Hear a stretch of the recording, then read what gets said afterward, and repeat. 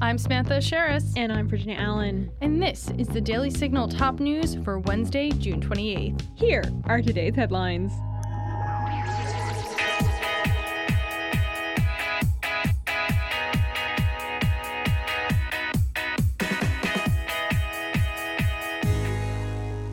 President Joe Biden delivered a speech in Chicago this afternoon about the U.S. economy. Prior to his speech, the White House released a statement about Bidenomics, saying that the president's plan grows the economy from the middle out and bottom up, not the top down. Well, what is Bidenomics? Let's take a listen to Biden's comments about it via Fox News. I knew we couldn't go back to the same failed policies when I ran. So I came into office determined to change the economic direction of this country, to move from trickle-down economics to what everyone on Wall Street Journal and Financial Times began to call Bidenomics. I didn't come up with the name. I really didn't. I now claim it, but they're the ones who used it first. I got asked by a press person this morning, getting on the helicopter in Washington, why, when I asked you about Bidenomics a long time ago, you said you didn't know what it was. I said, I didn't name it Bidenomics. I didn't realize the Economist and the Wall Street Journal did. But I think it's a plan that I'm happy to call Bidenomics. And guess what? Bidenomics is working. When I took office, the pandemic was raging and our economy was reeling. Supply chains are broken, millions of people unemployed, hundreds of thousands of small businesses on the verge of closing after so many had already closed. Literally hundreds of thousands on the verge of closing. Today, the U.S. has the highest economic growth rate leading the world economies since the pandemic, the highest in the world. As Dick said, with his help, we created 13.4 million new jobs.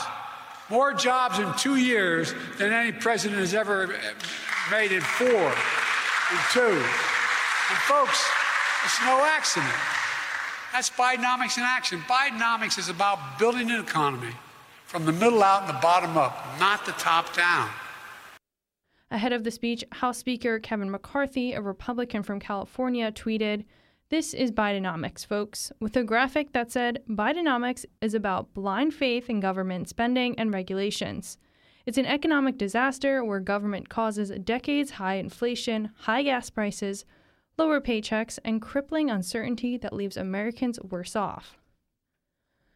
The House Oversight and Accountability Committee also tweeted about Bidenomics with a graphic that said, "Bidenomics is when you and your family make millions from foreign nationals by providing what seems to be no services other than access and influence. It's a strategy that involves setting up over 20 shell companies and having Vice President Joe Biden as a family member." Be sure to check out our colleague Fred Lucas's reporting on Biden's speech at dailysignal.com. As we reported on yesterday's show, CNN shared audio of former President Donald Trump discussing classified documents, but the former president downplayed the audio and denied having any documents. Trump told Semaphore and ABC News on Tuesday, "I would say it was bravado. If you want to know the truth, it was bravado. I was talking and just holding up papers and talking about them, but I had no documents. I didn't have any documents." He added, "I just held up a whole pile of, my desk is loaded with papers. I have papers from 25 different things."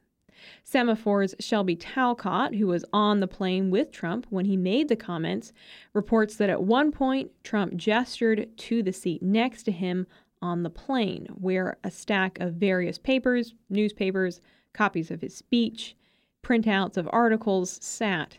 He grabbed some from the pile and placed them in front of him, moving them around as he spoke and offering up a physical reenactment of what he said was occurring on the audio tape. As always, we will keep you all updated on this story with future developments.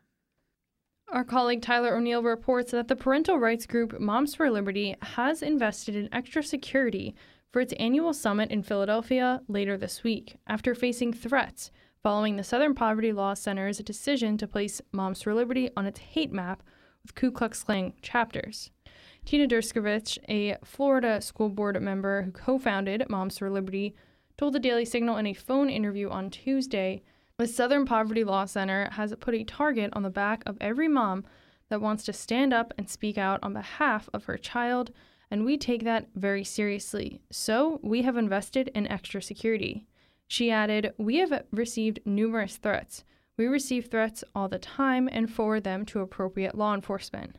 The Philadelphia Police Department told the Daily Signal it is not aware of any reported threats ahead of the summit. The summit, which runs June 29th through July 2nd, will feature numerous Republican presidential candidates, including former President Donald Trump, Florida Governor Ron DeSantis, former South Carolina Governor Nikki Haley, former Arkansas Governor Asa Hutchinson, and Vivek Ramaswamy. Robert F. Kennedy Jr., a Democrat, recently canceled his plans to speak at the summit. The threats come after the Southern Poverty Law Center, a left-leaning organization that gained a reputation suing Klan groups into bankruptcy during the 1980s, put Moms for Liberty on its hate map alongside Klan chapters. You can read the rest of Tyler's story in today's show notes. Daniel Penny pleaded not guilty on Wednesday to manslaughter charges in the death of Jordan Neely. As we've reported on this show, Neely was riding on the New York City subway in May and was allegedly shouting and threatening passengers. Penny is a 24-year-old Marine veteran, and he is reported to have put Neely in a chokehold while other passengers held his arms and legs. Neely was taken to the hospital and then later declared dead. He was homeless and struggling with mental illness. Medical examiners have determined Neely's death a homicide, stating that he died from compression to the neck. The New York Post is reporting that prosecutors have at least 5 videos from cell phones from 3 witnesses, according to court documents that were filed today. The Post also reports that there are videotaped statements from 2 other witnesses, in addition to 2 Metropolitan Transportation Authority surveillance videos and police body-worn camera footage. Should Penny be convicted, he will face between 5 and 15 years in prison for second-degree manslaughter charges, according to Forbes. And with that, that'll do it for today's episode. Thank you for listening to the Daily Signal's top news. Tomorrow morning, I'm sitting down with 2 fishermen, Jeremy Learman and Dustin Delano of New England. They've recently just launched an association to advocate on behalf of New England fishermen due to overregulation. Both Learman and Delano say their whole industry is being put at risk through overregulation. Be sure to catch our conversation tomorrow morning. Also, make sure you subscribe to the Daily Signal wherever you get your podcasts and help us reach even more listeners by leaving a 5-star rating and review. Thanks again for joining us today. We hope you all have a lovely evening, and we'll see you right back here tomorrow morning for my conversation with New England fishermen Jeremy Learman and Dustin Delano. The Daily Signal podcast is brought to you by more than 500,000 members of the Heritage Foundation. Executive producers are Rob Bluey and Kate Trinko. Producers are Virginia Allen and Samantha Asheris. Sound design by Lauren Evans, Mark Guiney, and John Pop. To learn more, please visit dailysignal.com.